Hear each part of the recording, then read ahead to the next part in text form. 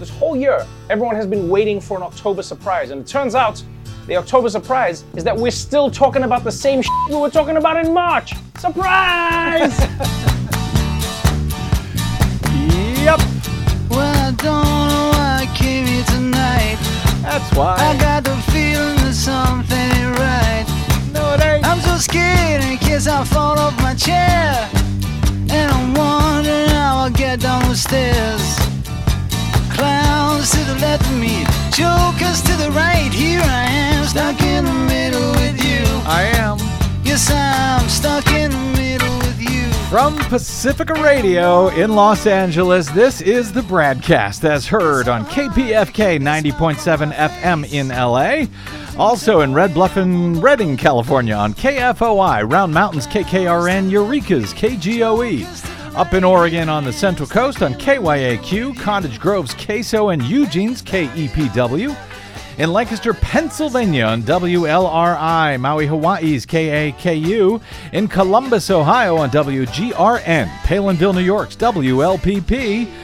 Down in New Orleans on WHIV, Gallup, New Mexico's KNIZ, Concord, New Hampshire's WNHN, in Fayetteville, Arkansas on KPSQ, in Seattle on KODX, Janesville, Wisconsin's WADR, and Minneapolis, St. Paul's AM 950 KTNF. Yes, we are going to talk about Minnesota today. And we are coast to coast and around the globe every day on the internets, on the Progressive Voices channel, Netroots Radio, Radio for Humans, FYI Nation, NicoleSandler.com, Radio Free Brooklyn, Workforce Rising, No Lies Radio, Deprogrammed Radio, Verdant Square Radio, and Detour Talk, blanketing planet Earth 5 days a week. I'm Brad Friedman, your friendly investigative, blogger, journalist, troublemaker, muckraker. All-around swell fellow, says me. Oh, thank you very much. From bradblog.com. Finally, someone thinks I'm swell. Thank you very much for joining us today. Oh, we're all just on pins and needles, aren't we? Yes. For some odd reason. I don't know why.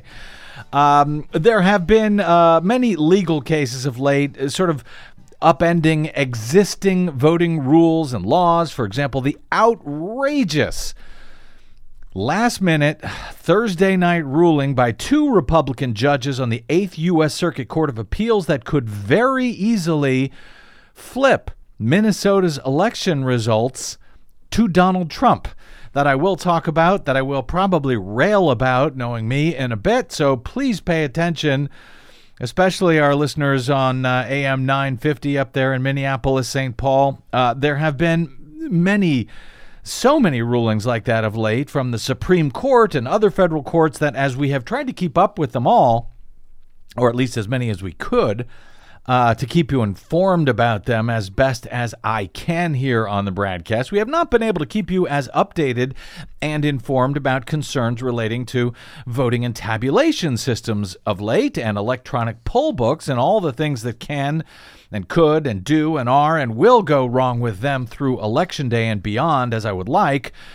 As I had noted some weeks ago, maybe months ago, Desi Doyen, I don't know. I've Hard lost to tell track these at all days, yes. at this point. But on several occasions, everything is now happening all at once. And with the few resources that we have on this program, thanks to those of you who support us at bradblog.com/donate, we are doing the best we can to sort of triage and at least try to make sure that you understand the most important things so that you can take action on them in your community, wherever you may be listening tonight or this morning or this afternoon. That said, I am happy to say that so far I've not heard about a lot of these problems with electronic voting and tabulation and registration systems emerging so far, at least during the early voting period. I'm hoping that may be due to the increased use of hand-marked paper absentee ballot voting this year rather than, important stories of voting system failures being lost amid all of the noise going on right now in this insane election with an insane president in the middle of the most deadly pandemic in more than a century. But these concerns about the voting systems persist nonetheless and will likely be, starting to appear all over the place on Election Day and as counting proceeds in the days after, if not before.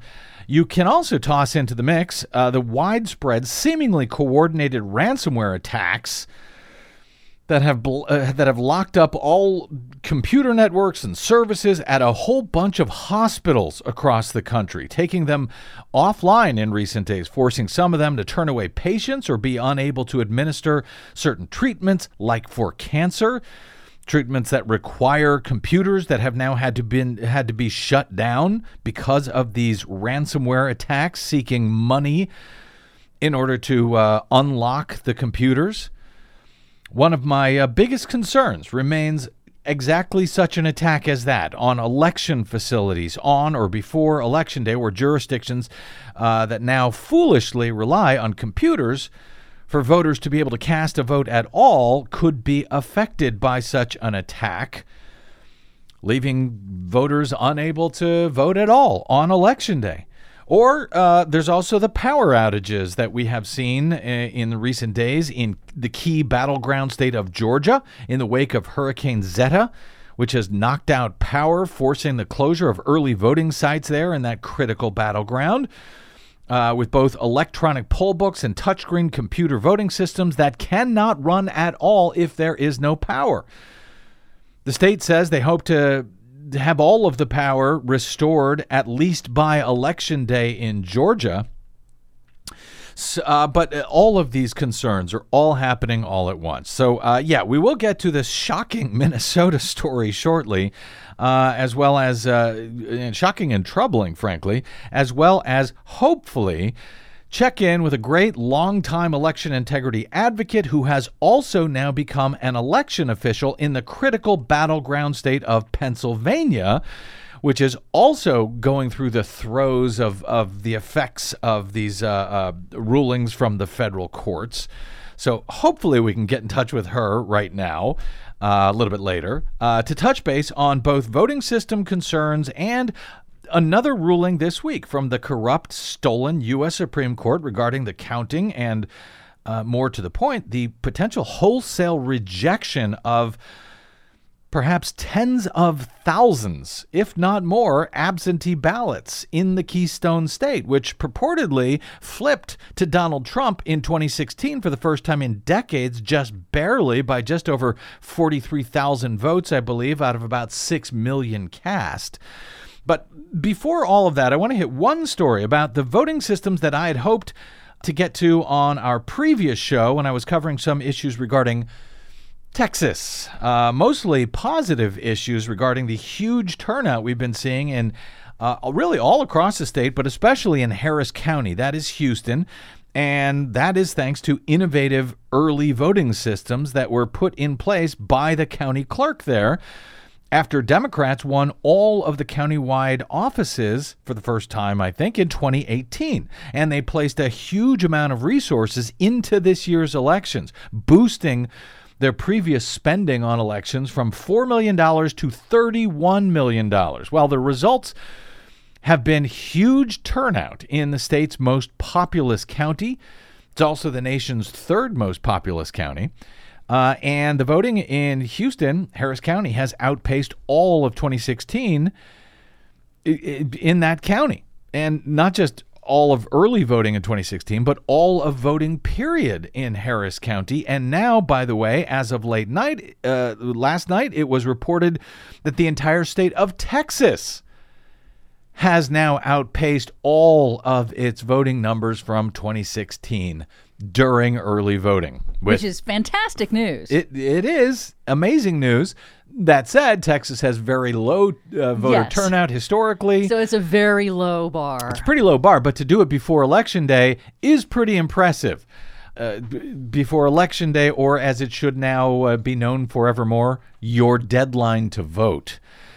So the story that I couldn't get into in our previous show, I do want to get in here. Many counties in Texas, sadly, still use 100% unverifiable computer voting systems at the polling place. even in early voting. That means if the elections are close there, well, as some now predict it could be even in the presidential race, we may never know actually how the voters intended to vote on those systems, those computerized touchscreen voting system. Touchscreen-like voting systems. But in Tarrant County, Texas, that's Fort Worth, even the hand-marked paper absentee ballots are now causing problems thanks to the computers that the county relies on to tally them. It's a problem that would never be occurring if human beings counted those ballots publicly, as should happen in this country, but alas, they don't, and we don't in almost every state. And so we get this. Roughly 1/3 of Tarrant County's mail-in ballots are getting rejected by ballot scanners due to what the county is describing as illegible barcodes by the printing company, according to the Fort Worth Star-Telegram. I think you used to call that the Startlegram, yes, didn't that's you, an when old you joke lived in from Texas? Texas. Yeah. Yes. Well, this the is Star-Telegram. Yeah, well, this is a startling report from the for Startlegram. Sure. Yep. Tarrant County Election Administrator Hyder Garcia placed the blame on the printing vendor, as officials said that the scanners are having trouble reading the barcodes on the envelope to validate the ballot inside of it, which is causing the scanners to reject them. Garcia told the Tarrant County Commissioner's Court this week that the Elections Board will have to manually recopy the mail-in ballots with illegible, how do you say that? Illegible. Thank you. Barcodes. I told you I was tired. That they're going to have to manually recopy those ballots onto new ballots under the state election code. Why don't they just count the ones that they have by hand that they're looking at physically? Because they can't, because it's Texas who orders them to do it this way under law. That said, the Tarrant County Commissioner says that every vote will ultimately be counted properly. Garcia told the board, what's happening is we scan the ballots in and the scanner says, I don't identify these documents. I can't see the barcodes, so I can't count them. Garcia said they are having to scan the ballots in, separate the faulty ones, and go through the same process that the ballot board follows with overseas ballots. In that case, Garcia explained, overseas voters receive their ballot via email and they print it out themselves. And then once the board receives that ballot by mail, they copy it onto an official ballot, which is then scanned. Yes, they really do this process that I find extremely offensive. It's called remaking the ballot. They literally have a person who looks at the real ballot, the one that was actually, cast by the voters' hands, the hand-marked ballot, and then they copy that ballot supposedly identically, but, well, who knows, onto a new so-called official ballot, which is then finally scanned by the computers either correctly or incorrectly. Nobody will ever know unless those ballots are actually counted by hand, which they do not do in Texas, of course. That is the process outlined by the law, says Garcia. It's certainly a lot more volume than we expected to have to do it. Usually the board has to make hundreds of remakes. Now they say they're talking about thousands of remakes that they're going to have to make. They say their goal is to make sure we don't improvise, but protect the integrity of the ballot and follow the process outlined in the law. Well, that's the goal, but, without public oversight of that process of remaking tens of thousands of ballots by hand, who knows, ultimately. Garcia says they think they have the time and the resources to do it in the time frame they have, but we'll see. Tarrant County Judge Glenn Whitley said that as of Tuesday of this week, 22,000 ballots had so far been rejected by the computers. The printing vendor who they are blaming, the printing vendor for Tarrant County, is an old, long-time ballot services company named Runback Election Services based in Arizona. This election year alone, we've printed nearly 100 million ballots, Runbeck said in a statement, many of which have been the same type of ballot that is used in Tarrant County without experiencing any scanning issues. Runbeck is working with Tarrant County, they say, to investigate to see if the problem is printing related or scanning related. They're blaming maybe the scanners, not saying maybe not our fault. So all of this is to say that stories like this underscore the necessity of public oversight in every step of the process that is now playing out over the next few days and potentially weeks, depending on how all of this goes. So I'm encouraging you to find a way to get involved where you live if you can.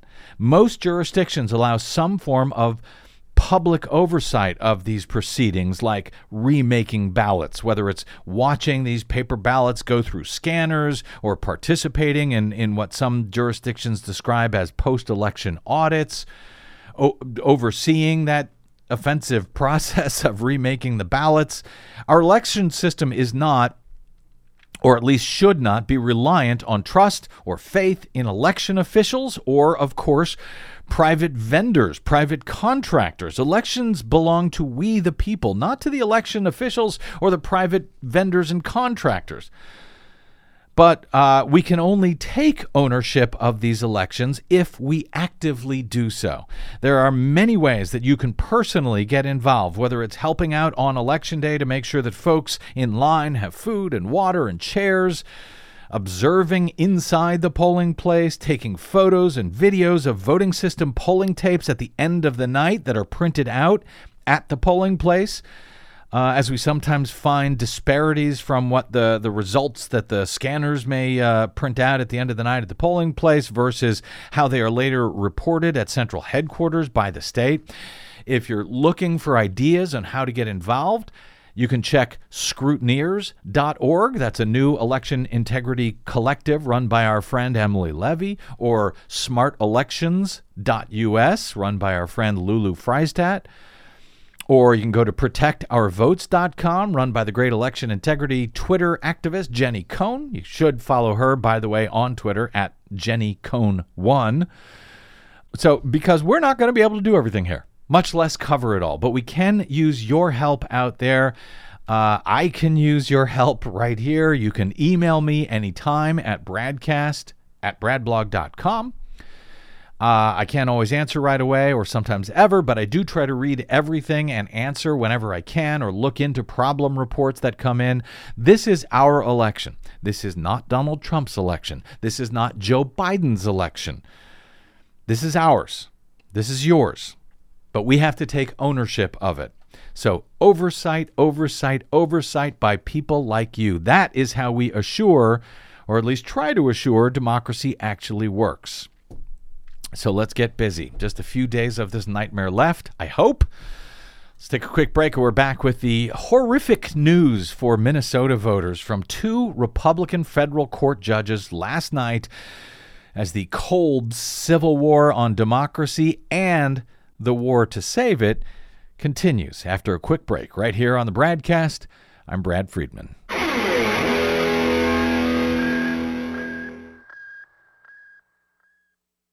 5 major corporations now control more than 80% of the media in the United States, but they don't control us. The BradCast and the Green News Report are 100% independent, 100% listener-supported. But we can't do it alone. We need you. Please help us bring real facts to listeners at independent stations around the nation. You can make a difference. Support independent media. Drop by bradblog.com/donate. That's bradblog.com/donate. And thanks.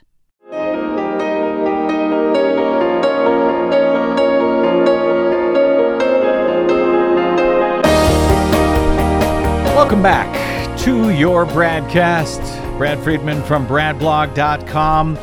A 3-judge federal appeals court panel on Thursday night, just 5 days before the most critical and arguably most contentious presidential election in U.S. history, said that Minnesota's longtime plan to count absentee ballots postmarked by Election Day but received up to 7 days afterwards was illegal, siding with a couple of Republican electors who sued in the battleground state. That after this rule to accept ballots postmarked by Election Day but not received for 7 days afterwards had been agreed upon back in July of this year and approved by a state court under state law after the plan had been agreed to by voting rights advocates, the Secretary of State, and even the Trump campaign, which agreed to not challenge this settlement that was struck back in July, months ago, in a battleground state, Minnesota. That plan was spelled out in the instructions that was given to all vote-by-mail voters when they received their mail-in ballots. There's a note in there specifically reading, and I quote, "Your returned ballot must be postmarked on or before Election Day, November 3rd, and received by your absentee voting office within 7 days of the election to be counted." Clear as can be. Nonetheless, in a 2-1 decision on Thursday night, the U.S. 8th Circuit Court of Appeals said that the deadline extension based on that state court-approved settlement between Minnesota's Democratic Secretary of State Steve Simon and the voting rights group was unconstitutional somehow under federal law. The appeals court decision states, however well-intentioned and appropriate from a policy perspective in the context of a pandemic during a presidential election, it is not the province of a state executive official to rewrite the state's election code. There is no pandemic exception to the Constitution, the majority wrote. That the majority is 2 Republican-appointed judges. The 8th Circuit then sent the case back to a lower court and instructed it to require Minnesota election officials to identify and segregate absentee ballots that are received after November 3, at which time I think it's fair to say all matter of chaos has broken out over this in Minnesota. The litigation, as Reuters reported last night, is in a preliminary stage. Those ballots would not be counted if a final judgment is entered in the Republicans' favor, which means even if Minnesota voters have now heard about this news and now know that they must deliver their ballot in person right now to assure that it gets counted or vote in person on Election Day. What about those ballots that were sent on, the day of this ruling or a few days before it, given that the U.S. Postal Service has said that they cannot promise delivery of election mail in less than 7 days? Are all of those ballots that were cast almost a week before Election Day going to be rejected in Minnesota? Well, according to the 2 Republicans in the majority on this ruling, yes, they will be nullified and void in a state that Donald Trump and Republicans have been working hard for months to try to flip from blue to red this year. Secretary of State Steve Simon said that in a call with reporters that the timing of the ruling was unnecessarily disruptive and that Minnesotans must now find alternatives to mailing in their ballots. He said just shy of 400,000 ballots were ordered by voters, but have not yet been received. Oh, dear. He called the ruling confusing. Minnesota's Senator Amy Klobuchar, she blasted the, quote, last-minute ruling on Twitter. She says, in the middle of a pandemic, the Republican Party is now doing everything to make it hard for you to vote. This last-minute ruling, which essentially makes up new federal law that is contrary to previous Supreme Court rulings, though is based on this new right-wing idea being pushed by Brett Kavanaugh and Neil Gorsuch and other right-wingers on the stolen Supreme Court, though it's never been adopted by the court's majority. This new idea comes courtesy of these 2 appellate court federal judges, one appointed by Donald Trump and one by George W. Bush. The dissenting judge in this case was a Barack Obama appointee. Minnesota law requires that absentee ballots be received by Election Day, but that deadline was extended through this settlement that Simon reached with a citizens group that had sued earlier this year, and that was back in July. It was approved by a state court judge, allowing the state election officials to count ballots received until November 10, as long as they're postmarked by November 3. And yet, And again, the Trump campaign said, no, we won't challenge that. Back in July. And now Minnesota's Republican Party chair, Jennifer Carnahan, is out there on Twitter after this ruling saying the Democrats are losing it. Their efforts to manipulate our election laws met a roadblock today, the Eighth Circuit Court of Appeals and the law.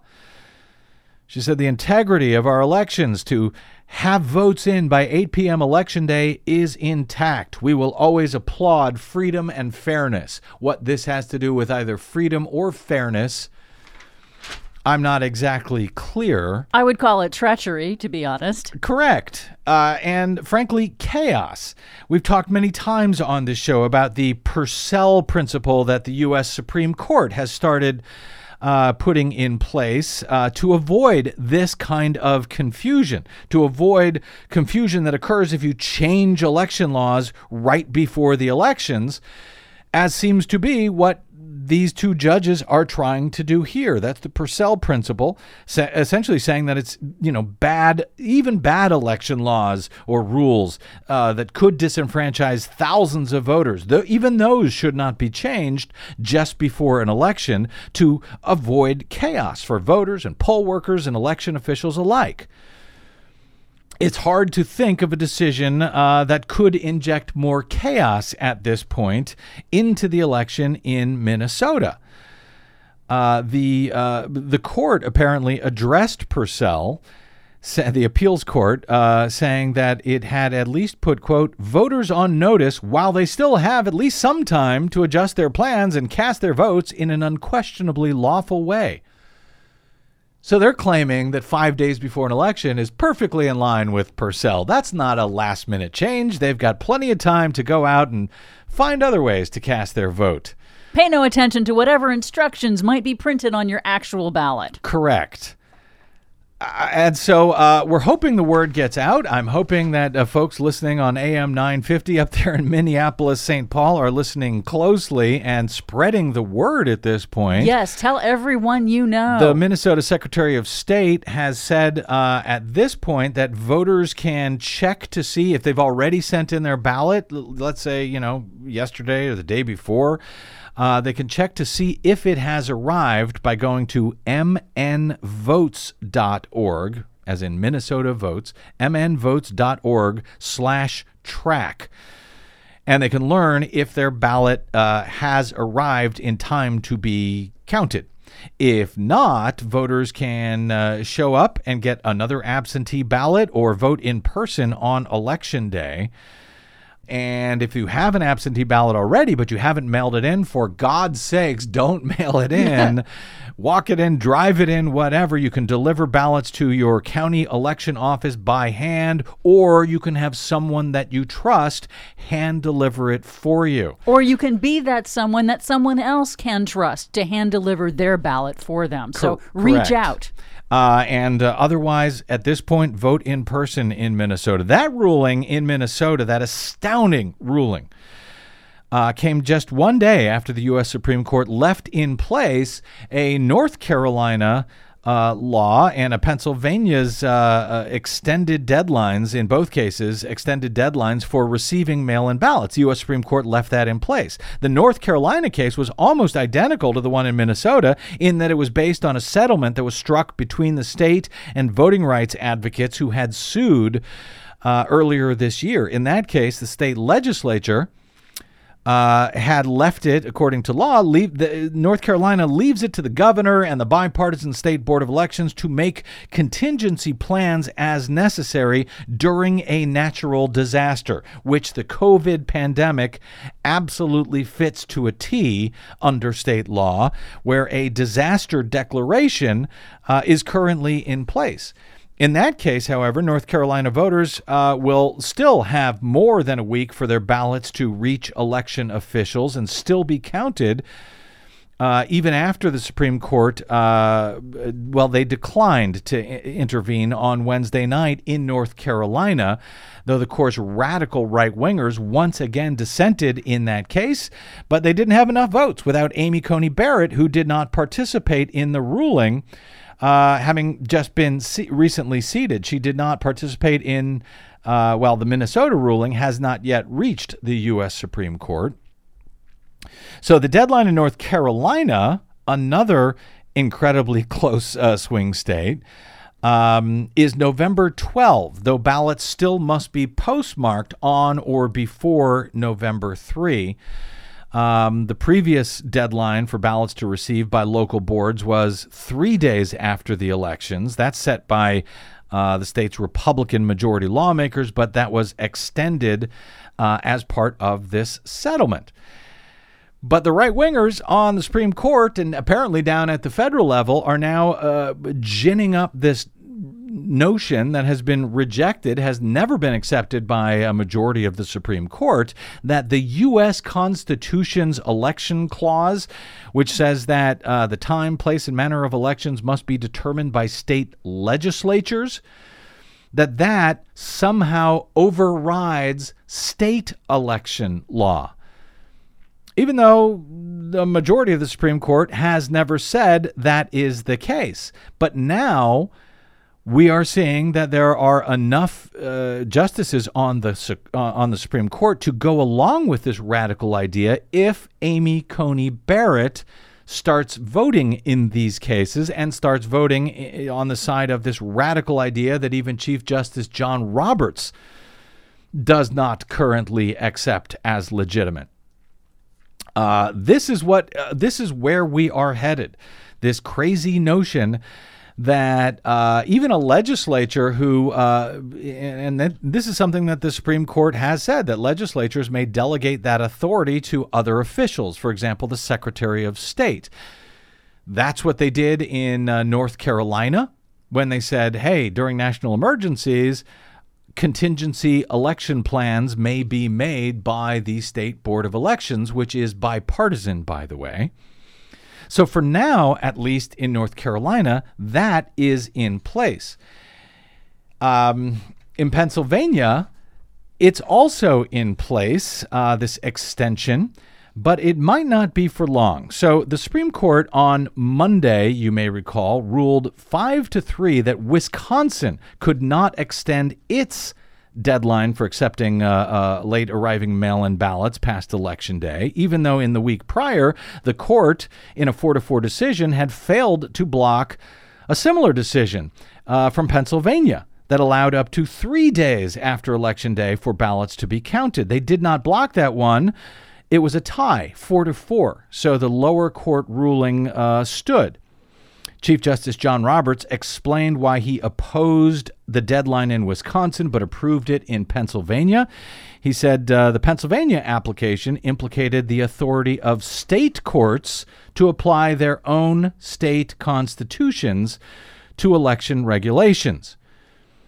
So that was a state court decision, and he didn't want to touch it. He says this ruling in Wisconsin, however, involves a federal intrusion on state lawmaking process. It was a federal court that came in and said, yes, Wisconsin can count ballots that are extended after Election Day. He objected to the federal courts coming into the state lawmaking process, but not the state making that determination on their own. However, there were 4 right-wingers on that court willing to throw out even Pennsylvania's state Supreme Court ruling about Pennsylvania's state laws on elections. That was 4-4. Barrett did not participate in that case. She wasn't yet seated, but now she is. And Republicans were not satisfied with that ruling. They wanted another bite at that apple. And they got another bite at that apple of a sort. They have asked the Supreme Court to expedite another challenge to that same matter. We didn't like what you said, so we're going to do it again. And in this case, the Supreme Court has said, well, no, we're not going to expedite another ruling. We're going to consider it after Election Day. And what does that mean? Well, what that means is that ballots that now come in after Election Day in Pennsylvania, even if they're postmarked in advance before Election Day, they are now going to be segregated, just like what we're seeing in Minnesota. Separate but equal, if you will. Until we decide that they're not. Until we decide to throw them out entirely after the election, after Election Day, after we see if, in fact, those ballots will be needed to, I don't know, give the election to Donald Trump or take it away from Donald Trump. Whatever they decide after they see the results, whether those ballots should be counted or rejected. And what does that mean for you as a voter? Well, who knows? Who knows at this point? Does it sound as troubling to all of you as this does to me? I hope it does. So let me take a quick breath here and a quick breather to sort of calm down from what seems to be going on here at the last minute in violation of Purcell, the principle that the Supreme Court used to pretend they cared about. You can't change it at the last minute. It will be chaos. And we'll head down to Pennsylvania to find out what kind of chaos is being wrought there. We will speak with longtime election integrity advocate, now turned election official, Marybeth Kuznik, to see how all of this is playing out in the Keystone State with voters and to talk to her about her concerns regarding voting systems like those unverifiable touchscreen systems that they are now using for the first time in Philadelphia, and much more. Breathe. Just try to breathe. Calm down. I'm Brad Friedman. This is your BradCast.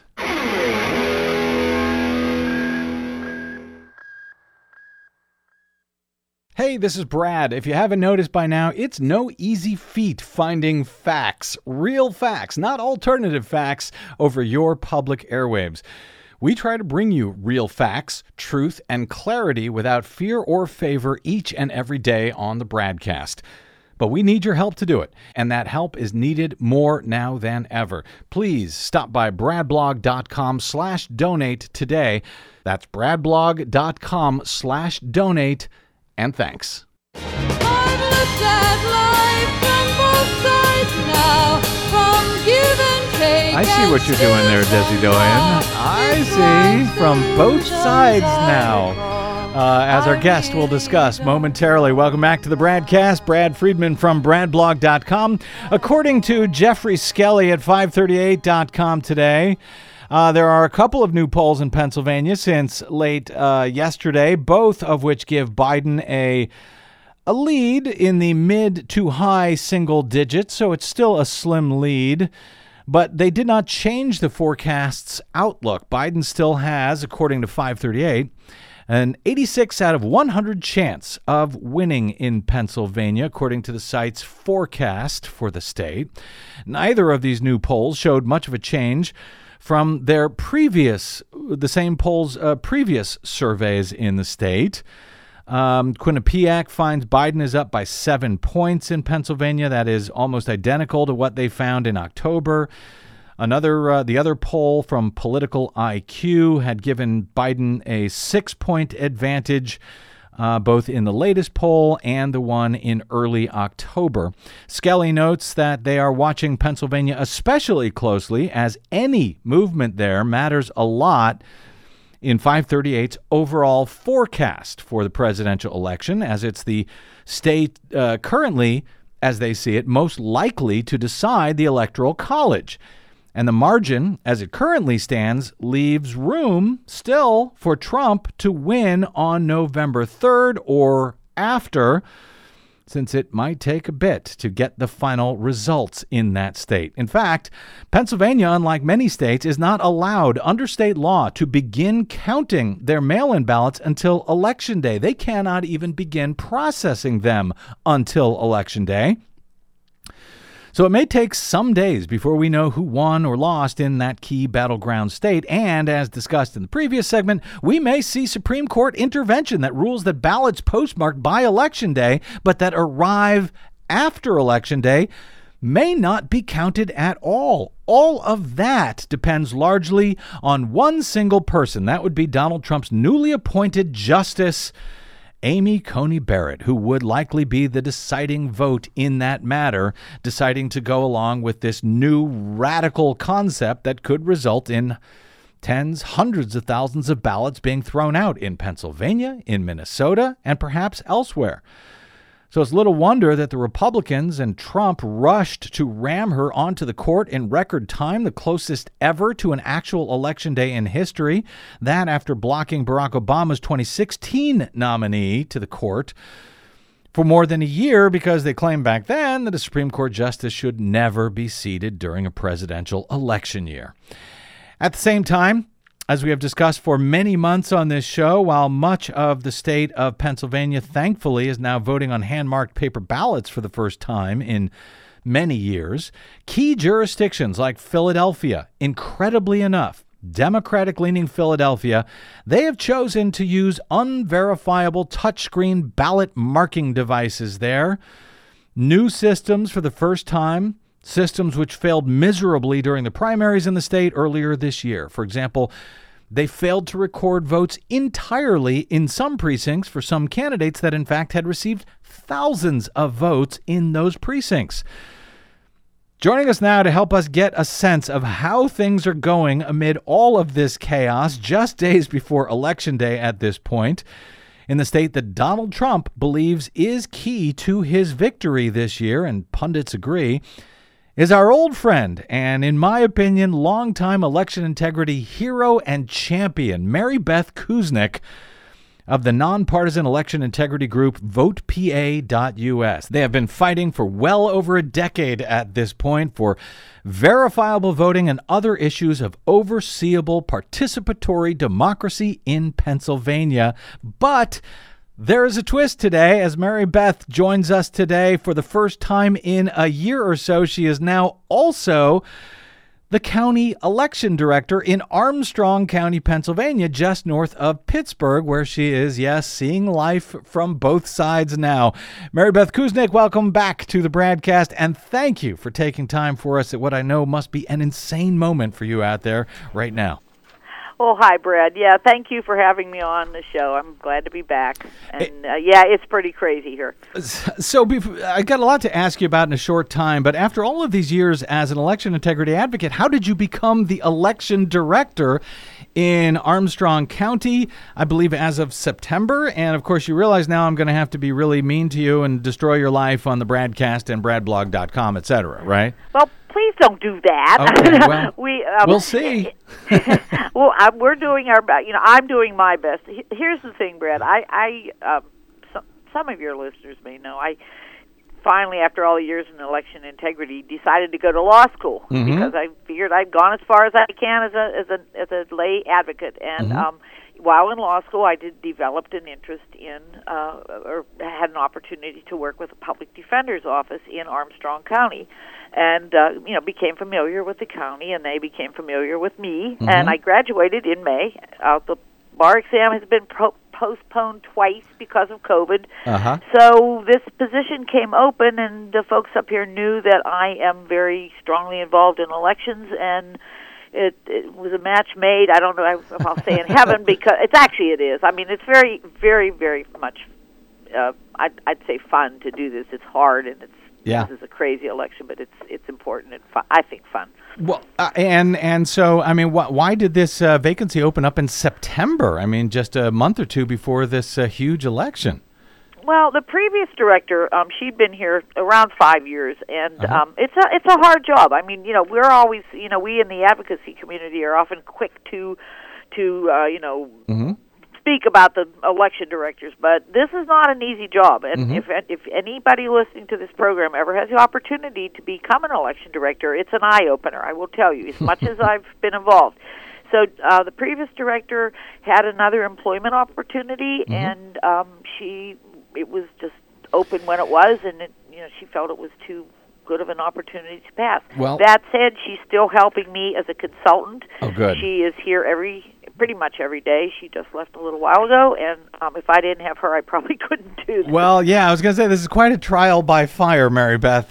We talked about all of these rulings from the state courts, the U.S. Supreme Courts in our previous segment, and, as I understand, you will now have to segregate absentee ballots postmarked by Election Day, but that come in after Election Day.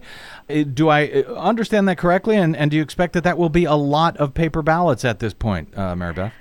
Well, Brad, we don't know how many because Pennsylvania has never had no excuse mail-in before, as you know. Mm-hmm. So we're in uncharted territory here, especially we've never had it during a global pandemic. Right. A lot of people did vote by mail. I hope they have gotten them in. I notice our incoming mail is slowly going down in volume, so I hope that means that the people have gotten their ballots back.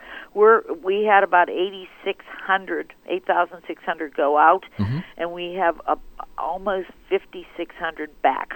So that remaining group, I don't know if they're planning to go to the polls and not vote by mail, because vote by mail has been maligned, as you know. Yep. But if they otherwise, they might be coming in after, Boy. On the 4th and the 5th and the 6th. And, we have to segregate. And we don't, because we don't know if those will or will not be allowed to be counted. Now, as you say, this is the first time for no excuse absentee balloting in Pennsylvania after the state late last year enacted Act 77, Act 77, I think it was. Act 70. Oh, yes. Yes, Act 77. But that was did a lot of good things, including allowing for no excuse mail-in voting, but as I understand it, it blocks jurisdictions from counting and I think even processing these absentee ballots up until Election Day. Am I correct about that? Yes, that's correct. That was pretty much always the case, but it was just involving a small amount of absentee ballots, much smaller numbers. Act 77 did give us some good stuff. It also gave us some tricky stuff. You folks on the West Coast, Oregon and Washington, Oregon particularly, they took years to develop their vote-by-mail system. And Pennsylvania tried to put it in less than 6 months. Had COVID not come along, it was still less than 6 months. So that's a short time to be putting a major change like this together. And there are things that need to be re-examined, and it's going to have to be an evolving process because. Well, I mean, had the COVID not happened, you probably wouldn't have had these types of numbers of absentee ballots. But knowing that they're going to have these types of numbers, did the legislature just decide they would not choose to, as many other states have, to allow these ballots to at least be processed? They have to be opened, authenticated, all of that before they can even be counted. Why wasn't action taken there to let you guys get at these things before Election Day, as most other states do? Well, there were bills pending in the Pennsylvania legislature, but I always, our legislature is very recalcitrant. We're like a glacier. We move very slowly here until something breaks off. So, it just didn't move. I mean, the governor and his opponent party and the legislature just couldn't come to agreement. So here we are. So with that in mind, Marybeth, how long do you expect it will take after Election Day to actually get ballots counted in Armstrong, which I know is sort of you're north of Pittsburgh, I believe. It's sort of a rural county north of Pittsburgh? Yeah, we're about 40 miles from downtown Pittsburgh, so it's not horribly far out into the hinterlands, but it's very rural. It's a very beautiful county. It's northeast of Pittsburgh. It touches Allegheny County, which is the county that contains Pittsburgh. So how long? I honestly don't. Yeah. I don't know how long this is going to take, Brad. Again, we are in uncharted water here. I know in the spring when they had. That was actually the first election for the no excuse absentee. They had about 4,900 ballots to count, and it took them 3 days. Okay. So we're going to try to make longer shifts and have shifts, and hopefully we can get these done quickly, but we're not going to know on election night, that's for sure. And are you hearing similar from your now fellow election official colleagues around the state that they're hoping to get it done in 3 or 4 days, that it's possible to get it done in 3 or 4 days?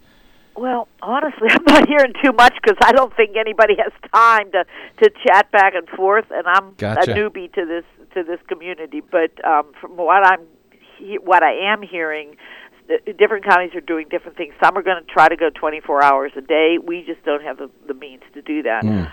Some have purchased more equipment. The larger counties have purchased, real state-of-the-art mail processing processing equipment. Again, we do have an envelope opener, but we don't need a giant thing that can handle 30,000 ballots in an hour. Is this something that would be helped, or could people, citizens there in Armstrong, the public, could they come in and help in some fashion, or is this something that they can come in maybe and observe, but that they couldn't actually help in some fashion to handle ballots or to do signature matching or whatever needs to be done? I'm actually seeking volunteers. They have to be sworn. They have to be citizens of the county and registered voters, and they have to be. We have to have a partisan balance. When, for example, if 4 people are counting, it should be at least some Democrats, some Republicans, and ideally, there could be independents or other alternative parties, but not all of one party. So, if anybody's on here from Armstrong, call me up. Yes, Armstrong County. Please help out my friend Marybeth Kuznik so I don't have to be mean to her on the Brad blog when things go south. Marybeth, what type of election day voting system does Armstrong use? I know that Philadelphia is using these terrible, unverifiable touchscreen systems that I hate, but you guys don't use it. You guys are voting on hand-marked paper ballots even on Election Day, am I correct? Correct, yes. I wouldn't be working here I would not be administering unverifiable touchscreen ballot marking devices. You know that, Brad. Good. But the county has chosen the Dominion system. It's the image cast precinct, little image cast scanner, and they have the image cast X for disability access. And I'm learning that very few people use it, the touchscreen. Most people like the paper ballots here.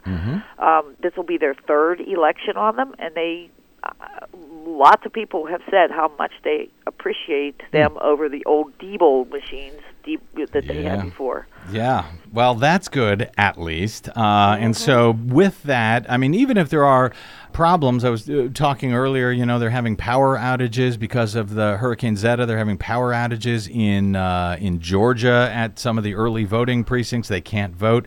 Even in a case like that, if the scanners go down, you're able to allow voters to vote, correct? Your system does not rely on computers for them to actually either fill out their ballot or to check them in at the polling place with those electronic poll books, does it? No, we have no electronic poll books. And yes, the scanners have an emergency slot if the power went off or if a scanner malfunctions.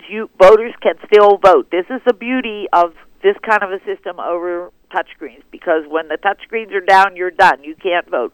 But there is an emergency slot on the scanner, the ballot box, that ballots can be deposited in that while the outage is on.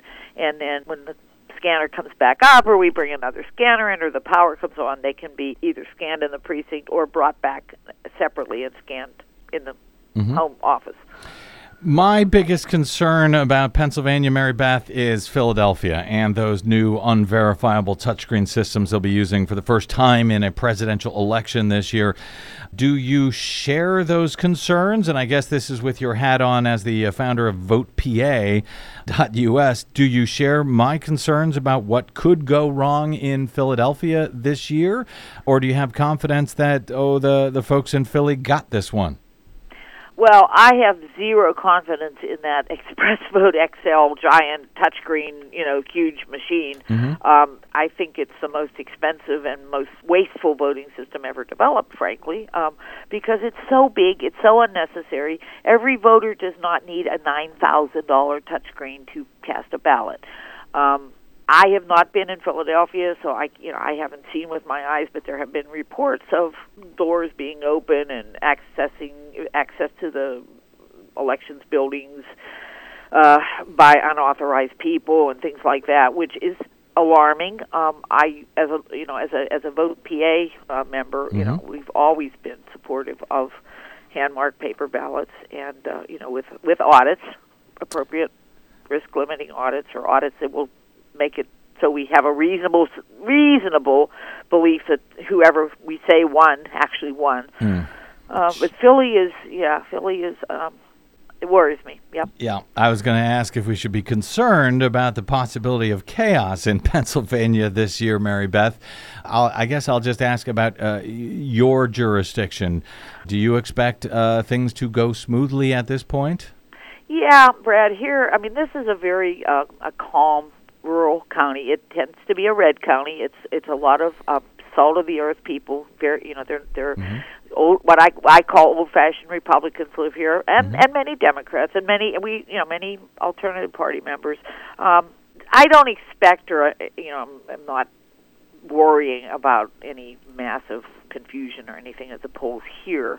I will say that, just getting back quickly to Philly, there was there's a civil situation going on there in response to a shooting, a police shooting, and that may spill over into Election Day, and that may affect, their results for sure, and, consequently the state results. So our end of the state, we're just, trying to make sure everything runs smoothly, and this county north of Pittsburgh will be as smooth as we possibly can be. Well, I hope so, and I hope the whole state is like that. And yeah, I mean, there's just about everything that could go wrong in advance of an election seems to be going wrong for Pennsylvania. Let's hope this U.S. Supreme Court does not make it worse after the election, forcing all of these ballots by voters of any party to be thrown out just because they came in late. They were postmarked on time, but they were delivered late. Marybeth, I've got about 30 seconds here, and I don't know if you can answer this, but after years as one of the state's preeminent election integrity advocates, now that you're on the other side of the table, so to speak, what advice do you have for election integrity folks to make working with election officials more productive? Wow. Well, we could do a whole show on that, Brad, but for right now, I'd just say be patient. I've always felt that the people in the election offices in general, mean well, and they do, and they, have an incredibly difficult job. The amount of stuff that one person or a handful of people have to do, especially in these smaller counties, is just off the charts. So be patient with them. Don't expect results for this election on election night. They will not come.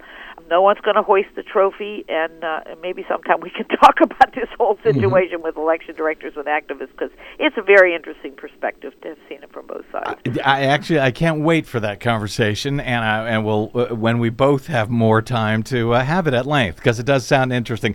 Marybeth Kuznik, great election integrity hero at votepa.us. You can find them on Facebook at votepa.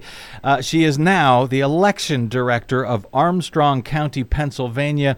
Marybeth, thank you for taking time out of a very busy moment for us. It's greatly appreciated, and good Lord, good luck on Tuesday and beyond.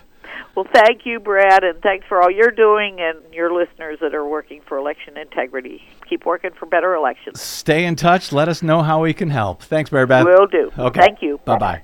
Okay, we have got to get out. My thanks to our producer, Desi Doyen, and to all of you for spending a portion of your day or night with us. If you missed any portion of today's show or any other, you can download it anytime for free at bradblog.com. And at this point in the year, I have to underscore my thanks to those of you who stopped by bradblog.com/donate to help Desi and I stay on your public airwaves. Desi and me on your public airwaves. There you go. Well, anyway, bradblog.com/donate. We had hoped to stay on until Election Day, and it looks like we're going to make it. You can also drop me email. I am BradCast at bradblog.com. On the Facebooks and the Twitters, I am simply the Brad Blog. That is it. We'll see you there. Until we see you here next time, I'm Brad Friedman. Good luck, world.